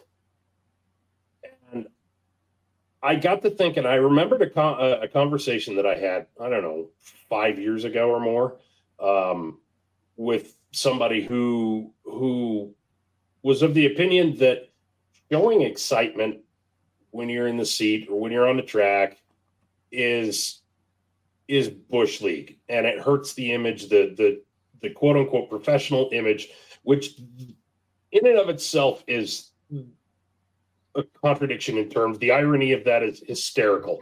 I mean, depending on where you go, you're going to see somebody in a Molly Hatchet t-shirt with pit stains backing somebody up to a sled. Don't tell me about professional. Yes, there's lots of it there, but that's some imagery. As a whole, that's some imagery. Yeah. It's, the idea that it somehow hurts the reputation or the professional nature or the image of the sport. And I thought about that. I listened to the perspective, and I didn't poke my finger in anyone's chest and argue. They're entitled to their opinion, but I categorically disagree with it. And I think that's one of the things that, as a puller, endears you to a crowd of people who don't know you from Adam. Absolutely. Because if you're sitting in a crowd watching a show, yeah, sure, the hometown people, the big names. What about that rookie kid who comes up and he finally, and Cody and I were fortunate enough to see this happen in Rock Valley last year. And I know I've talked about this before, and so is he. Taryn Beck is Dennis Beck's daughter. And Dennis has had a pulling tractor for quite some time, and most recently he's got a case 970, I think, or 1070. Either way, it's a black case, light, super ag chassis, and it's got Cartman on it, Eric Cartman on it. Who knew that the cast of South Park, like to watch tractor pulling? You were today years old when you learned that. But it had been Taryn's dream to get behind the wheel and drive. And, like any kid, like all of you guys in the comments, all of you guys who were watching, most of you have had those moments. Well, Taryn had a heck of a hard time getting that thing to light. Like, she didn't get it down the track. I don't know, probably the first 6-7 times that she gave it a shot. And it was frustrating for her. I remember talking to her about it, and she was pissed. I think she knew it was going to be hard. I don't think she knew it was going to be that hard. So she came up and they tried it in the afternoon session on Saturday. Couldn't get it to light, couldn't get it down the track. And I remember watching her with tears coming down her cheeks as she was, coming off being towed off the track. This was really getting to her. And so they decided, in the spirit of competition, we're going to go out there one more time. And they did it in the evening session. And she snuffed it the first time. And then was it second time, or did they give her a third crack at it, Cody? I think it was only 2, wasn't it? No, I don't remember. Regardless, it's not important to this story. But the audience, the announcers did a good job of conveying this story, telling people, look, she's been fighting this thing all year. She has not gotten this down the track yet. Help her. And the audience kind of instinctively kind of sprung to life, and they started hooting and hollering for this kid that they didn't know, and I'll tell you what, I've never watched a crowd come to life more than when she got that damn thing down the track. She got the Chargers lit and she drove it. And Cody and I were there. We're fortunate enough to be able to watch it. Probably one of the most electrifying and joyful moments I've ever seen on a pulling track. And she didn't hold back when she celebrated, and her dad didn't either. And, for those of you who know Dennis, he's a great dude. And if you want to get his emotions going, let's talk about his daughter. He and Taryn have a real close relationship. And there was nothing in this world that he wanted more than to see her get down the track. And we all know, we've all, if we have kids or whatever, we all want that for our kids. So why the idea that you can't show that emotion on the track? I'm sorry. I think that's bullshit. The idea that you can't show that kills me. It just does. Endear yourself to your fans. If you have a great pass or if something clicked, you're excited. Show it. Mm-hmm. I mean, what John Force does. NHRA took that thing all the way to the bank for years. You go ask the fans in the stands. Tell me about John Force. They're not going to tell you he was an 11-4 million time champ. They're going to say, "Oh my gosh, that guy's amazing. He's, I met him once. The guy has so much energy. It's like he mainlines Red Bull." And that's the truth. John, and he he grew the sport because of it. And I don't understand why our sport hasn't latched onto that. And somebody, I knew the second I brought it up, somebody was going to, and Gordon didn't disappoint me, Jeff Hurt. And I knew that if he hadn't, I knew that Gerbaugh would. There's very few people that I've ever had the opportunity to take pictures of who are quite as expressive as Jeff. Yeah. And the incident that he's referring to is Friday Night Bowling Green North Side track with the Super. The thing grenaded at half track, and as soon as the thing stopped moving, he unbuckled the belts and just stood up out of the cage and went like this, and the place blew up. As only he can do, because he's, that tall, and he can actually stand up inside the cage. Yeah. I can't back into a cage, but whatever. That's a story for a different day. But my point is, when you see that, or if that person is you, if you are that puller, don't be afraid to show me who you are. Yeah. If you're pumped, show me, because I see you all the time. But the other people in the crowd, they may not. It might be the first time they've ever seen you. Show them who you are. Show them you're excited about it, because maybe that was your aha moment. Because for Taryn, that was her aha moment. I mean, we've always said, and I know Charles has said this in shows, there's nowhere to practice this stuff. If I'm Scottie Pippen, I can go and find any gymnasium in any high school in the country, and I know that the hoop's going to be about 10 feet tall, and the ball's going to be the same size as every other damn basketball on the planet, and I can go and I can shoot for 13 hours a day if I want to. Can't do that with a pulling tractor. There's a select few who can, but not your ordinary, hot farm guy or right. light super girl from South Dakota. They don't have sleds available to them just for, hey, this is what we're going to do on a Saturday. We're going to go make test hits till we break something. There's a contradiction that seems to exist out there too. There's this Midwestern sort of culture of being subdued and being humble, and professional is the wrong word, but there's a decorum that goes with things. We're from a farm family, and we don't blow our own horn. We don't toot and holler, and we iron the creases in our jeans, and we keep everything on the straight and narrow. But I bet your ass on Sunday afternoon, you've got the football game turned on, and there's a player celebrating after every single play. You don't turn that off. So why is it different with the sled pull track? Right. Exactly. And I think most of the time, whether you're a competitor in that class or not, it's kind of fun to watch.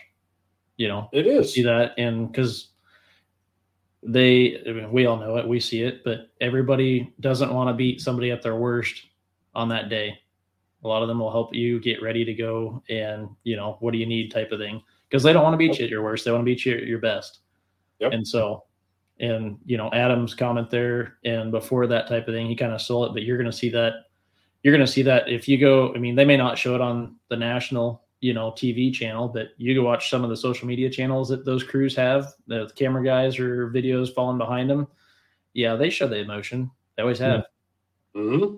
So, and so there's things that I can personally do to influence this one, and it's actually something I'll say I'm pretty bad about. I need to be better at, and it's an opportunistic thing, because a lot of times I'm up in a tower or whatever, I can't just go do this. But if I'm ever presented with the opportunity of being near a puller, I need to take this thing and shove it in their face and make them talk. Yep. The more personality I can get out of you, and I know a lot of guys are shy, and there's certain competitors, unless it's like literally a trophy presentation, they will not talk to you on microphone. They're perfectly polite. We can have if I put that thing in my back pocket, we can stand there and talk for an hour. The second I pull it out, they will not talk to me. And I know who a couple of those guys are. It's fine. Like, I'm not saying you have to. I'm not going to put anyone on the spot or make them uncomfortable, but I would love it for somebody to whip that microphone. Yeah, you're darn right. I'm glad I kicked Joe Blow's ass tonight. I want some of that. I'd like to see more personality. It's something I've kind of always been the tech guy, the nerd guy who's always been about the machine, it's the equipment, and that's what I'm interested in, because that's my personal bias getting in the way. And I need to learn how to set that aside better, and really do kind of work on being better about making the competitors the rock stars that they are and what we want them to be, and show that personality. I have to overcome my own self to get that out of you. Now I need you to meet me halfway and overcome your own shyness too, and let it fly. Because I know if we were back behind the trailer, you'd say it. So what's different? Right. Because now 10,000 people are watching.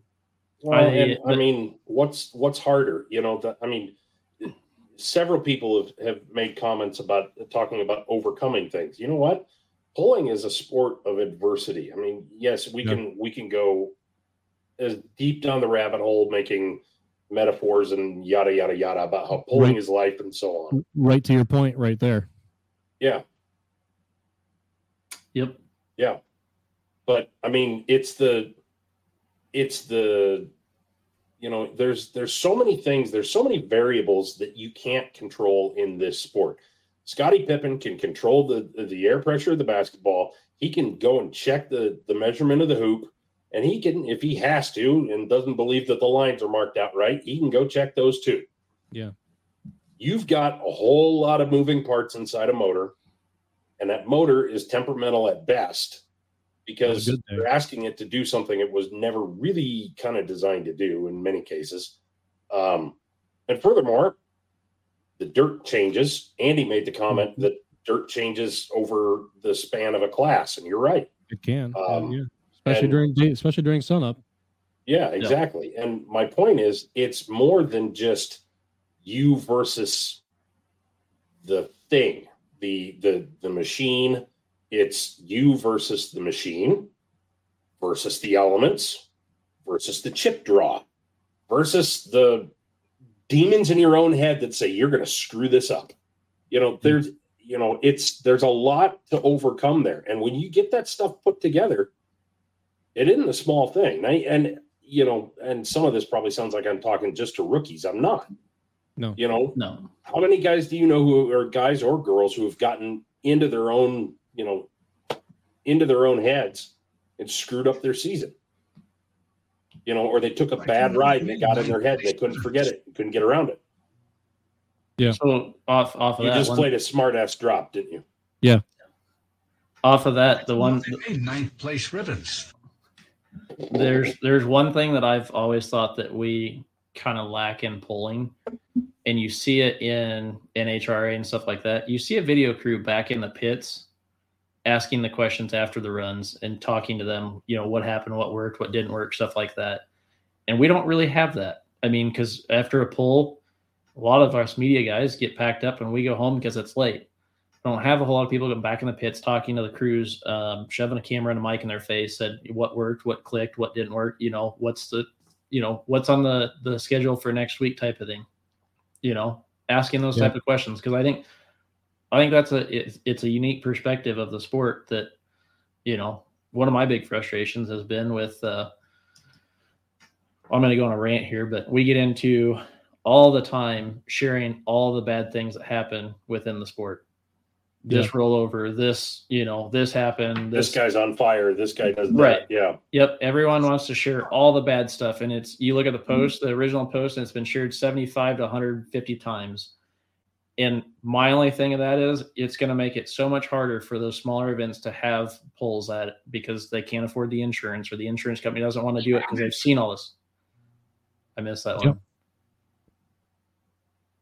Stop it. Yes.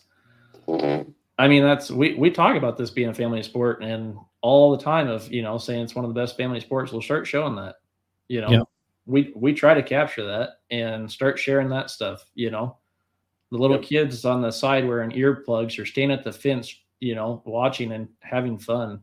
I don't know. That's my biggest frustration with, everyone wants to share this to their personal timeline or wherever to say that this bad thing happened, and they want to be the one to showcase it. And I'm sorry, you got to stop doing that.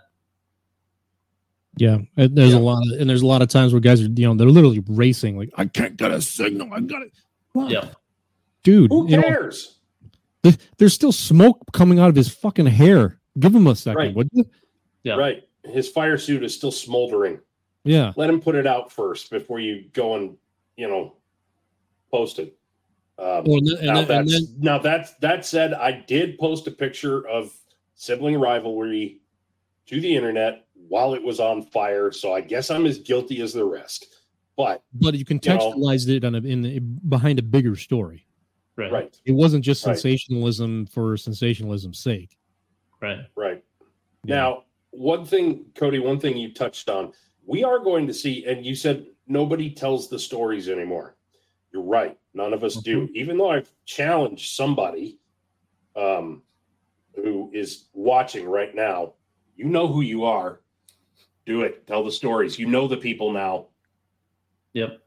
But when 1320 came to Wisner this year, and I know all of you, and it's side rant. Get over it. They came to Wisner. Yes, it was Bowling Green weekend. Yeah. Bowling Green is 15 hours away or whatever number of hours away. It's a long-ass drive. Yeah. These guys had a cancellation late. They didn't want to go and drive across the planet to go and see better pulling. Oh my, almost knocked them off. But yeah, I saw so many places, and as soon as they dropped that YouTube video, which should be coming fairly soon, I think. I would think so. Yeah. They're going to get a whole nother round of should have gone to Bowling Green. They should have shut up. They went to the poll where they could go because it worked for their schedule. And they did what they do at drag races at a tractor pull. And I am 1,000% excited to see how they did it because I didn't follow them around all day. I mean, Cody and I helped them out where they needed help, but Woody and Fred have done this together for 10, 12 years. They know, they can finish each other's sentences. They know the shots that they need to get. They have a standard list of questions to ask, but it's all about how they tell that story, and that's how they do it. And there is more to life, and I've always said this, that there's more to life, more to what we do than what goes on in 350 or 400 feet of pulling track. There's a lot of life. There's a lot of life that gets lived there. Guys, competitors either have their best day or their worst day, or maybe it's just a day, but it's the life that they live. And, people need to, the idea of documenting that and telling those stories to people who never get to see it. The only thing that lots of people on TikTok get to see is that pass and, that you put up and set AC/DC to, and maybe there's questions there and maybe there's not, but that's not a slice of your life. I mean, it's 12 or 15 seconds, but that's about it. Tell me how you got ready for that show, for that pass. Mm-hmm. What gremlins are you fighting right now? If you put out a TikTok, and people talk about the competitive advantage and all cagey with details and all that. You know what? If you can't get your water valve to come on, that's not a competitive advantage that somebody's going to be able to take advantage of and beat you with. Yeah. Just be honest. I mean, we want to see that. It helps us know who you are, so we're better equipped to celebrate with you when you get the bugs worked out of the water valve or whatever it is. So I think it's all about storytelling. That's what it is. And Cody and Charles and I, we all do this, to a living, so to speak. But there's, the better the storyteller you can become in your own, life, the more you can show, your trials and tribulations and struggles with your pulling operation, with your program, the better, the more your fans understand. Now, is Colin Ross, if he's still watching it, is he going to make a TikTok after, if he's struggling with getting one of those billet blocks to work right? Or no, probably not. There might be a competitive advantage there that somebody might be able to see. So he's not going to do that. But, we all have part of our story that we can tell, Then you got Sydney Summers coming home after being gone for 2 weeks, and Dad's got the whole motor tore down in pieces, and she has to walk into the shop and see the tractor in pieces. What the hell happened in here? Yeah. This is why we can't have nice things. Yeah, one of the first, especially on a multi-session or multi-day event, those first sessions particularly, one of the first places I go as soon as it's over and I'm out of the tower, I book it for the pits. Mm-hmm. I'm going and I'm finding you, and I want to find out what's going on and kind of see what you're up against, and I'll check on you again in the morning. And fortunately, a lot of you over the years have actually gotten to know me a little bit and kind of develop a certain level of trust with me, where there are a few of you who will tell me exactly what's going on, because I've earned your trust to know that when the session starts and I key the mic back on and start telling your story, I'm not going to give all the specific details of what you're up against, because maybe you are trying something that's brand new, and you shared it with me, so I understand. But I'll take I'll do the 10,000 foot helicopter version for the crowd. Yep. it's give and take, and I appreciate that a lot of you have learned to be able to trust me that I'm going to do that and not burn you on it. But yeah, it's always a part of the evolution of a show, and what's going on. And you're right, it's part of telling the story. You know, if I just buggered off to the hotel as soon as it was over, well, I wouldn't be doing my job. The best part of the announcing gig is in the prep, and that happens in the week leading up to the show, and then it happens behind the scenes between sessions to be able to provide that sort of continuity and flow to the event. I think just standing up there and saying names and distances doesn't give a context to what is going on. And well, sure it does. It happened right there. Yeah, sure it did. Yeah, so you saw it right here, right now. Okay, but you know, we all know there's way more to it than that. There's way more to it than that. Yep. Yeah. To Ed's point there, someone that is a sideline reporter, you see that in Louisville. Leslie goes out and talks to them, asks what's going on, talks to them here and there. Like, and again, some of that's back to having the personnel to be able to do that. It is. And when we can, I think it's awesome. If it's having the personnel, having the equipment, you know, because there's sometimes that, you know, wherever Charles is set up, he can't make it from there to the starting line with the microphone and the reception. There's just no way. Yeah, there's things to it, but yeah, I mean, like, so Rockwell would be a great example. We got, you know, Phil has taken over basically the winner's circle, and you still got the three of us, and you know, Chris, you can't pin him down because Chris does Chris things, but Chris does Chris things.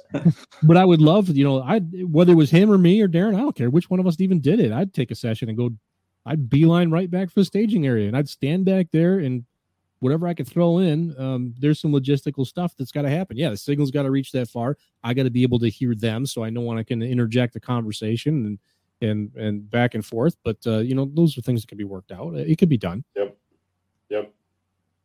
Mm-hmm. And for those of you, by the way, side note, for those of you who've never watched Christopher Clark when he's in his element, oh, it's so fun. It's so much fun to watch. Every tractor pull, every UCC, that guy goes with a wad of cash. He'll bet people stuff. He purposely makes bets with people, random folks in the stands. Some of you probably bet him something. And he does it just for the fan interaction. And it is so much fun to watch.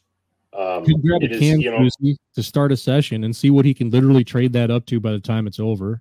Yep. I mean, I put him on that. I started him on that. I told him about the red paperclip story. Yeah. And if you don't, and folks, if you don't know what the red paperclip story is, just Google red paperclip. Mm-hmm. A guy legitimately said, I wonder what I can trade this red paperclip for. And he kept on trading. Yep. And it was, and he documented the journey. It was pretty neat. He, last I heard, I think he was up to 2 homes, a vacation home and a regular home that he had traded for. Yeah. So, and yes, Wyatt, he does. Oh yeah, if he's in a crowd where he knows people and he knows he's not walking up to a perfect stranger and he can mess with them and have some fun with it. Oh, strap in because it's going to be a ride. It absolutely will. I've never laughed harder than it was. Where is that show? Just south of Richland Center. Wyatt, help me out. Throw it in the comments. Just happened. Crap, I can't remember. Anyway, Chris was announcing it, and with I forget who, and yes, Highland Nationals 2 years ago.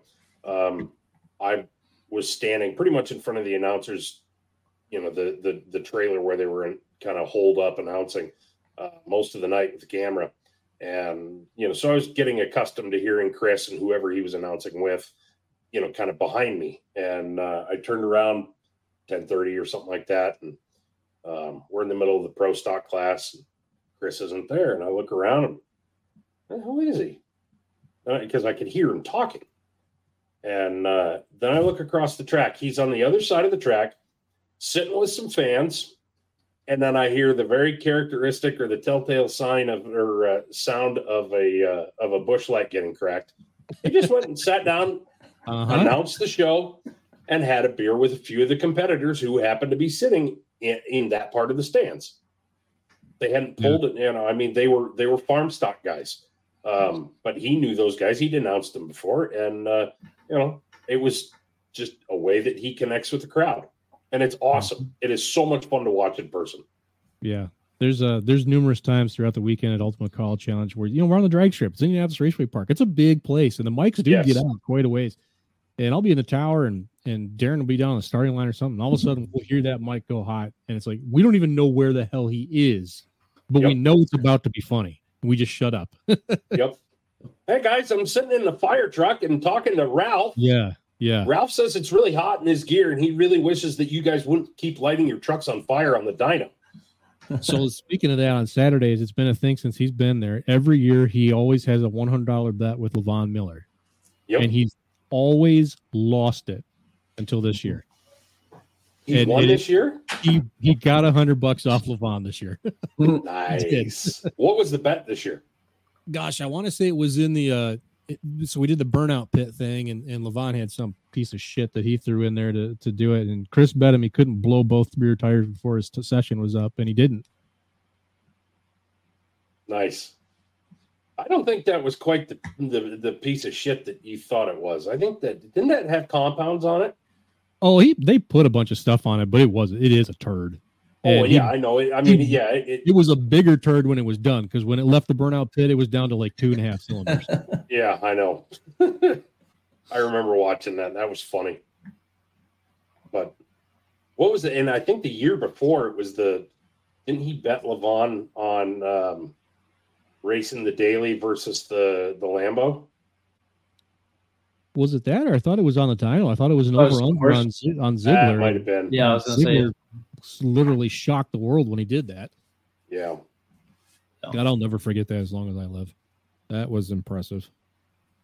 That was like a crazy short test or hit, wasn't it? Oh, it was like it was just like bam. Yeah, and when you hang around UCC after enough years, if you hear a real quick sweep of the RPM range, you know it's going to be a big number. And I don't know where Chris was at that point. He was down there somewhere because he had the bet, and Darren was down there announcing it, and I was up in the tower because we had the drag racing going on. And Adam Blattenberg, who at the time was the editor for Diesel World magazine, he's not there any longer, but he was in the next room, from where the announcer's booth is. I could see him through the window, and he was running the live stream for the event. And as soon as Justin hit that, it was just like whoop, and we both turned and looked at Adam. And I turned and looked at each other with our jaws on the floor because we were like, I don't know what this number is going to be, but it's going to be the highest number we've ever heard. And sure as shit, it was. Yeah. That was impressive. Yeah, it was. Yeah. Holy crap, Adam Vasky's watching. Man, he must be really bored. Yeah. Needs the bracket pull. I tell you what, there's been some antique bracket pulls that I have had the pleasure to announce, some 64 tractor eliminators. It's fun. That is fun. It takes 4 days to finish, but yes, it's fun. Yeah. Not quite 4 days, but it does. It'll take 6 or 7 hours to get through it, but it's fun. It was fun. I'd like to do another one. That's a good time. They do a huge one.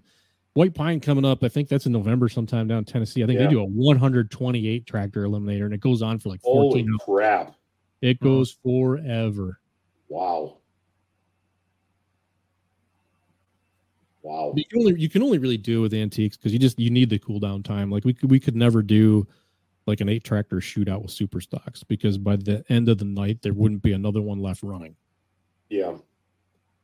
There'd be 7 motors that had welded themselves into a coffee table and one that had puked its guts on the track.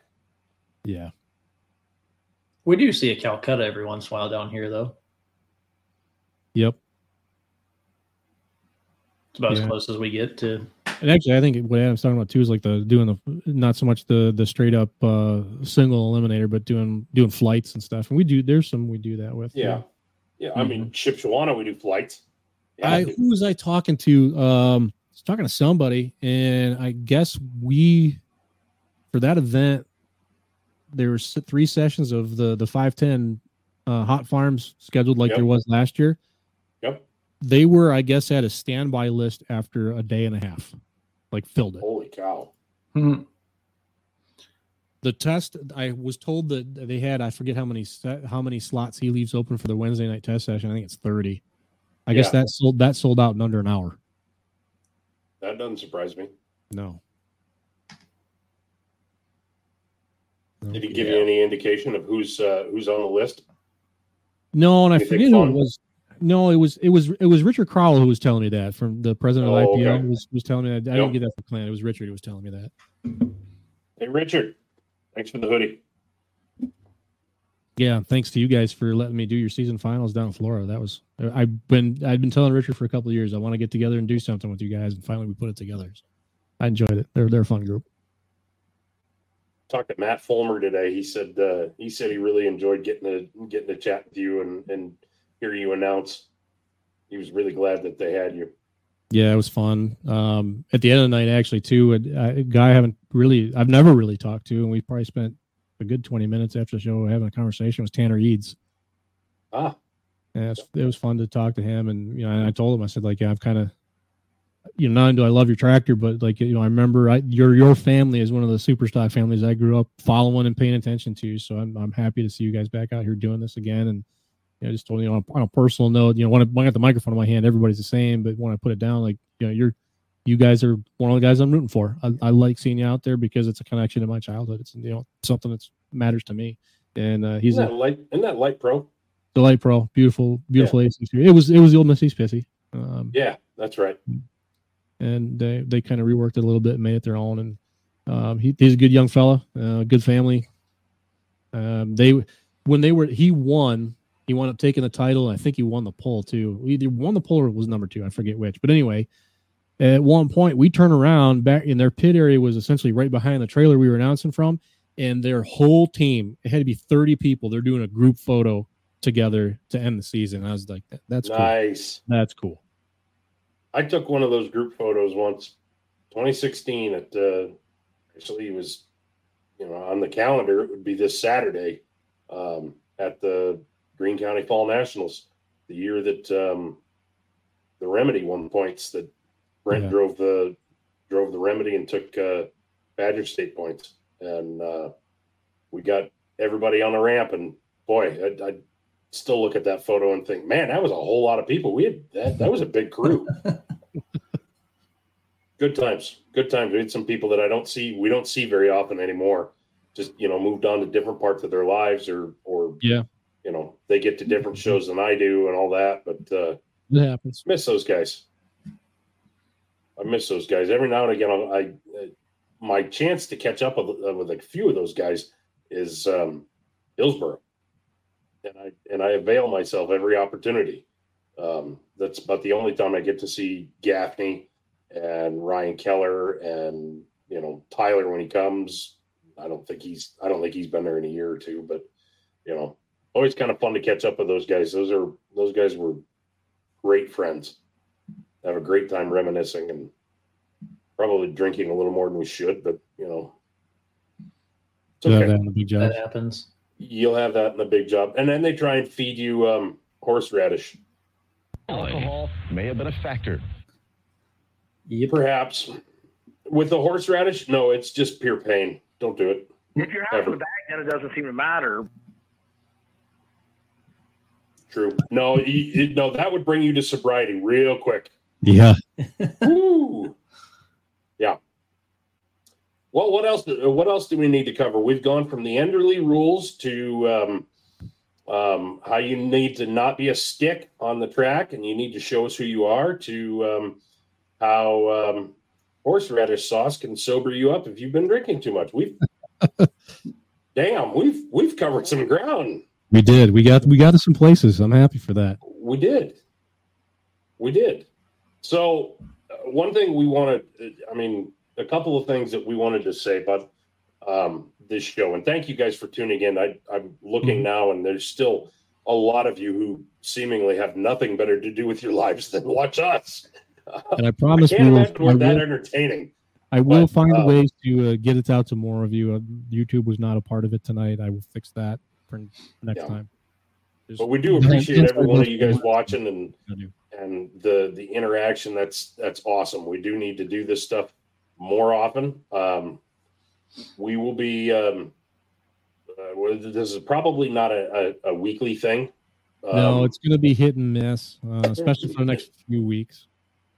I think probably for Cody, it'll probably be. I mean, for you, it's probably going to be kind of hit and miss depending on hurricane season, just because of your job. Potentially. Yeah. But, we got like a month and a half of hurricane season left. Yeah. So Cody has no idea where he's going to wake up tomorrow. Depends on what hurricane lands where. Mm-hmm. And that's okay. We can deal with that. But we are going to try and bring on some guests. Yeah, that's we're going to go for. I mean, we've got a list of people. We got a list of names that we're going to start running down. Some of those people are watching tonight. You better not turn us down when we ask. That guy on the top of the comments right now. That guy and his wife will come on the show. We'll make it happen. I promise you. But we want to kind of go, kind of a cross section. Oh. Come on. Jesus Christ. I'm going to drive to Detroit, and I'm going to take that board away from you. Yeah, try it. Detroit. Yeah, I know. I'm amazed you didn't have an FAFO drop already recorded. Fuck it. Yep. But at any rate, we want to. I mean, we kind of want to do a little bit of everything. Sometimes sometimes we'll just kind of sit here and BS like we are now. Kind of do the cruise show thing. Mm-hmm. We've got a list of people who don't give interviews very often that we are bound and determined to convince to do it by hook or by crook. And then we want to get you guys on the show.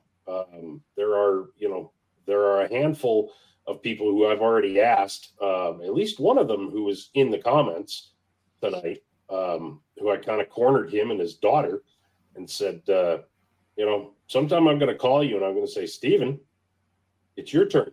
Can you come on? And I hope you'll say yes.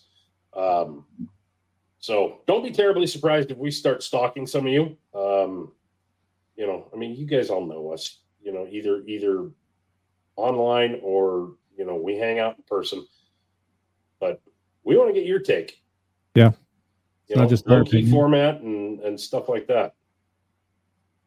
Mm-hmm. Thanks, Wiggle. Well, we'll get you on the show too. Yeah, we absolutely will. It's not just our important or our opinions that matter. It's just that ours are more important than yours. And furthermore, if we can finally get Chris Wagle on the show, we can finally corner him and ask him where the hell the Jolly Green Giant has been all these past 5,000 years. Yeah. Well, I've been having a new hood made. I hope there's more to it, Chris. I know there is. He did tell me I get the steak dinner this time instead of you. Oh boy. Well, you enjoy that. You enjoy that. That was a great steak dinner too. Does that mean that you know something I don't? Does that mean we're going back to Cowtown? No, I forget what the topic was, but we were talking. You just wanted to talk about steak and that you were going to eat it and I wasn't, huh? Yeah, that's exactly right. Charles, now's where you insert the fuck around and find out. Oh boy. Yeah. Well, I think we've now made it official. Cody has made it official. I think it's now a Don Salama approved show. Yep. So Don, thank you for that. Chris, Charles is going to head down there tomorrow. So look him up. Go say hi. Yep. I probably won't get down there tomorrow night, but I'll be down there Saturday. Yep. I will be at Enderley. Camera in hand and aimed at all of you. So, and for those of you who are out this direction, I hope you'll come out to the State Line Showdown, the 102 Valley. Come out and support Brent Roberts and let's make that show something special. Let's make that. If you're out here and you're listening and you're on the fence, do this for us. Come and be there to show support for the Beeson family. Brent went into some detail about that. We lost Kalel Beeson, young man in the prime of his life, and in a kind of a tragic accident about 6 weeks ago or something like that. And he was part of that show. He was one of the guys who busted his ass along with his dad to help Brent put that show on. And they were out there recruiting sponsors and doing all manner of things. And Cody and I mean, he was, to me, he was like a little brother, and I'm sure he was to a point like a little brother to Cody. I mean, we both watched him learn how to drive that pro farm that he had, that he sold last year at some point in time because he was getting a business off the ground, and he loved that business. He loved his cattle, and it's been god awful hard on his folks. But they're all coming to the show, and I know they'd love to see you. So please come down there and have a good time with us. It'll be a great show, I guarantee it. Yep. If you've never seen Brent's semis make hits, they're fun to watch. And if Joe Bear and the Zimmerman boys come up, they'll make it a party, guaranteed. Mm-hmm.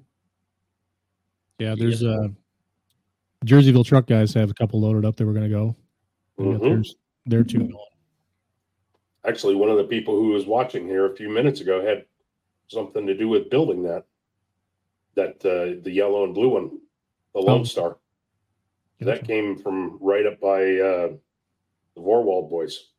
So that came out of that neck of the woods, and I think Tim may have done a little bit of wrenching on it. Oh, one thing I do want to hit on, in case you haven't seen it, I did talk on Monday about the American Legion poll that was supposed to be this coming Sunday.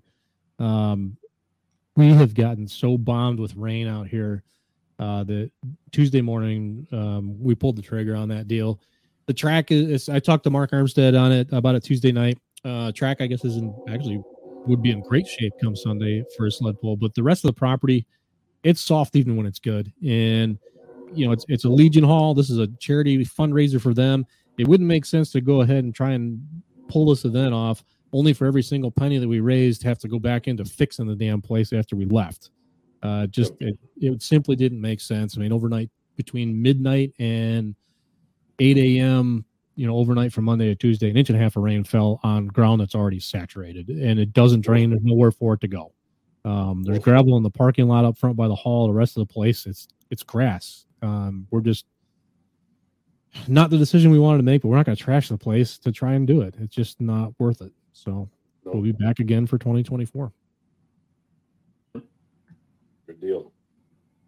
Any last words of wisdom? No, I had plenty. I had plenty tonight. And I know I'm going to hear about it Saturday walking the pits, and I'm going to enjoy every second of it. Yeah, more than likely. More than likely. Cody, what about you? Don't be a stranger. That's all I can say. You see us walking around, stop, talk to us. Anybody. Yeah. I know. Don't be a stranger. Yeah. All right. Wait. Homework. Yes, homework. For those of you, if to piggyback onto Cody's "Don't be a stranger" thing. Right now, spur of the moment. Cody, come up with a question that we want to hear the answer to. Don't ask what the meaning of life is or blah, blah, blah, blah. I was going to say, are we talking like philosophy class here? Or like, no, give it no high, hard ones. Okay. What is the meaning of is? Yes. Give us one thing you want to see on the show. Talk about, see, do. Give us one thing you want to see done on the show. There you go. Yep. See, and this is real easy because there's like 3 people who are watching right now who are actually going to come to Bedford and they're going to find you and I and give us the answer. Mm-hmm. Half the rest of the people who are watching still, they're all going to the Enderley and they're going to and Charles is going to have to remember it all. And all he's going to hear about is component chassis. Yeah. Yeah, that's fine.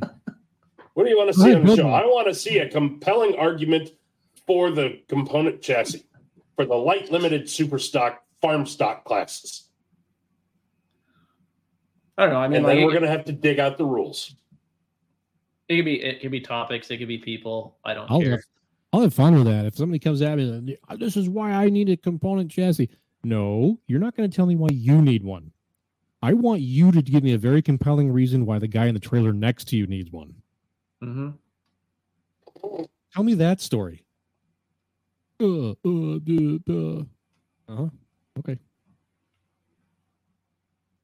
I love it. I love it. Well, boys, should we check out? Let these people resume their daily lives. Some of them have given us a full 2 hours of their lives that they're never going to get back. Yeah. Sorry, guys. We'll try and do better next time. And for the audio part of this, I'm telling you, as late as it is now tonight, it ain't going to be up tonight. I've got a lot of work to make that happen. So it'll be tomorrow evening that the audio will get out there in the world. So look for that then. Yep. But, follow the show, share it out if you wouldn't mind. We do want to build up the following for the Sidetracked page. We don't have any ulterior motives or agendas in this, but we want to be able to continue telling stories, and it's a whole lot more fun if there's a whole lot more people who are following and having the chance to listen and contribute and be part of that. So do us a favor, give us likes, follows. If you're not following or subscribed to the podcast on whatever channel you get your stuff on, Sidetrack will be up there if it's not already. And a plug for the previous 99 shows. I got to tell you, there's some damn good ones in there.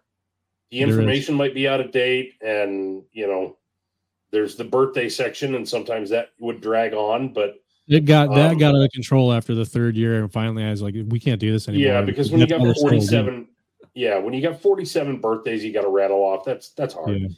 Yeah. But when they sit down with pullers who are influential, who help get the light limiteds off the ground, or announcers that Charles and I grew up listening to. Well, even beyond that, the first year Brian Loans had the Fox deal. We interviewed Brian. I forgot we did that show. And I know he'll talk to us again. I'll reach out to him. We'll get him again this winter. If he did shake and bake, he can handle us. Oh, definitely. Definitely. I listened to that show this afternoon, and it was everything I had hoped it would be. Yeah, shake and bake's good stuff. Yeah. So, anyway, y'all be good. We hope to see you at a track sometime soon. Yes, and when you're running out of time, season's getting late. Yeah, I know. We don't have many of them left. So I guess for me, I've got probably 2 more, and that's about it. Go listen to the old shows, Robert Danner. I've been raging about this one for years. But Robert, you and I have talked offline. You know that we'll resurrect that topic, and when we do, you're going to be part of that show. I've already promised that to you. That'll be a good show. That'll be a fun one. Cool. I'm kind of looking forward to the season being over so we can get a little bit broader with subject matter. And, I feel during the season, sometimes it's important to be a little topical, but, get to the off season, then we can just tee off on anything. So, All right. And then, we'll get we'll talk about Bonneville Salt Flats, and Charles will nerd out for hours, and Cody and I will fall asleep. And I'm kind of pissed. And actually, I think this coming weekends, Friday, Saturday, Sunday, Monday, Tuesdays, it's either this week or next week is the next session out there. And I'm pissed I'm not there again. We're gonna need visuals. That's all I can say. Make sure you bring your crayons. It's fine. His what? Crayons. I thought you said crowns. Crowns, yeah. You need visuals. You said we're gonna fall asleep. Does he need to wash them afterwards too? Crayons. You want me to say crayons? We're not getting into that. That's a whole nother topic. Crayons or crowns. Oh, we can have fun with that. Also, for you bourbon nerds, this made the show very good tonight. What the hell are you talking about? So, again, thanks for listening, and we'll catch you guys soon, okay? Yep. See you guys. Later on. Thanks, guys. Bye-bye, son of a bitch. That was wonderful. Bravo! I loved that. Oh, it was great. Well, it was pretty good. Well, it wasn't bad. Well, there were parts of it that weren't very good, though. It could have been a lot better. I didn't really like it. It was pretty terrible. It was bad. It was awful. It was terrible. Get him away! Hey, boo! Boo!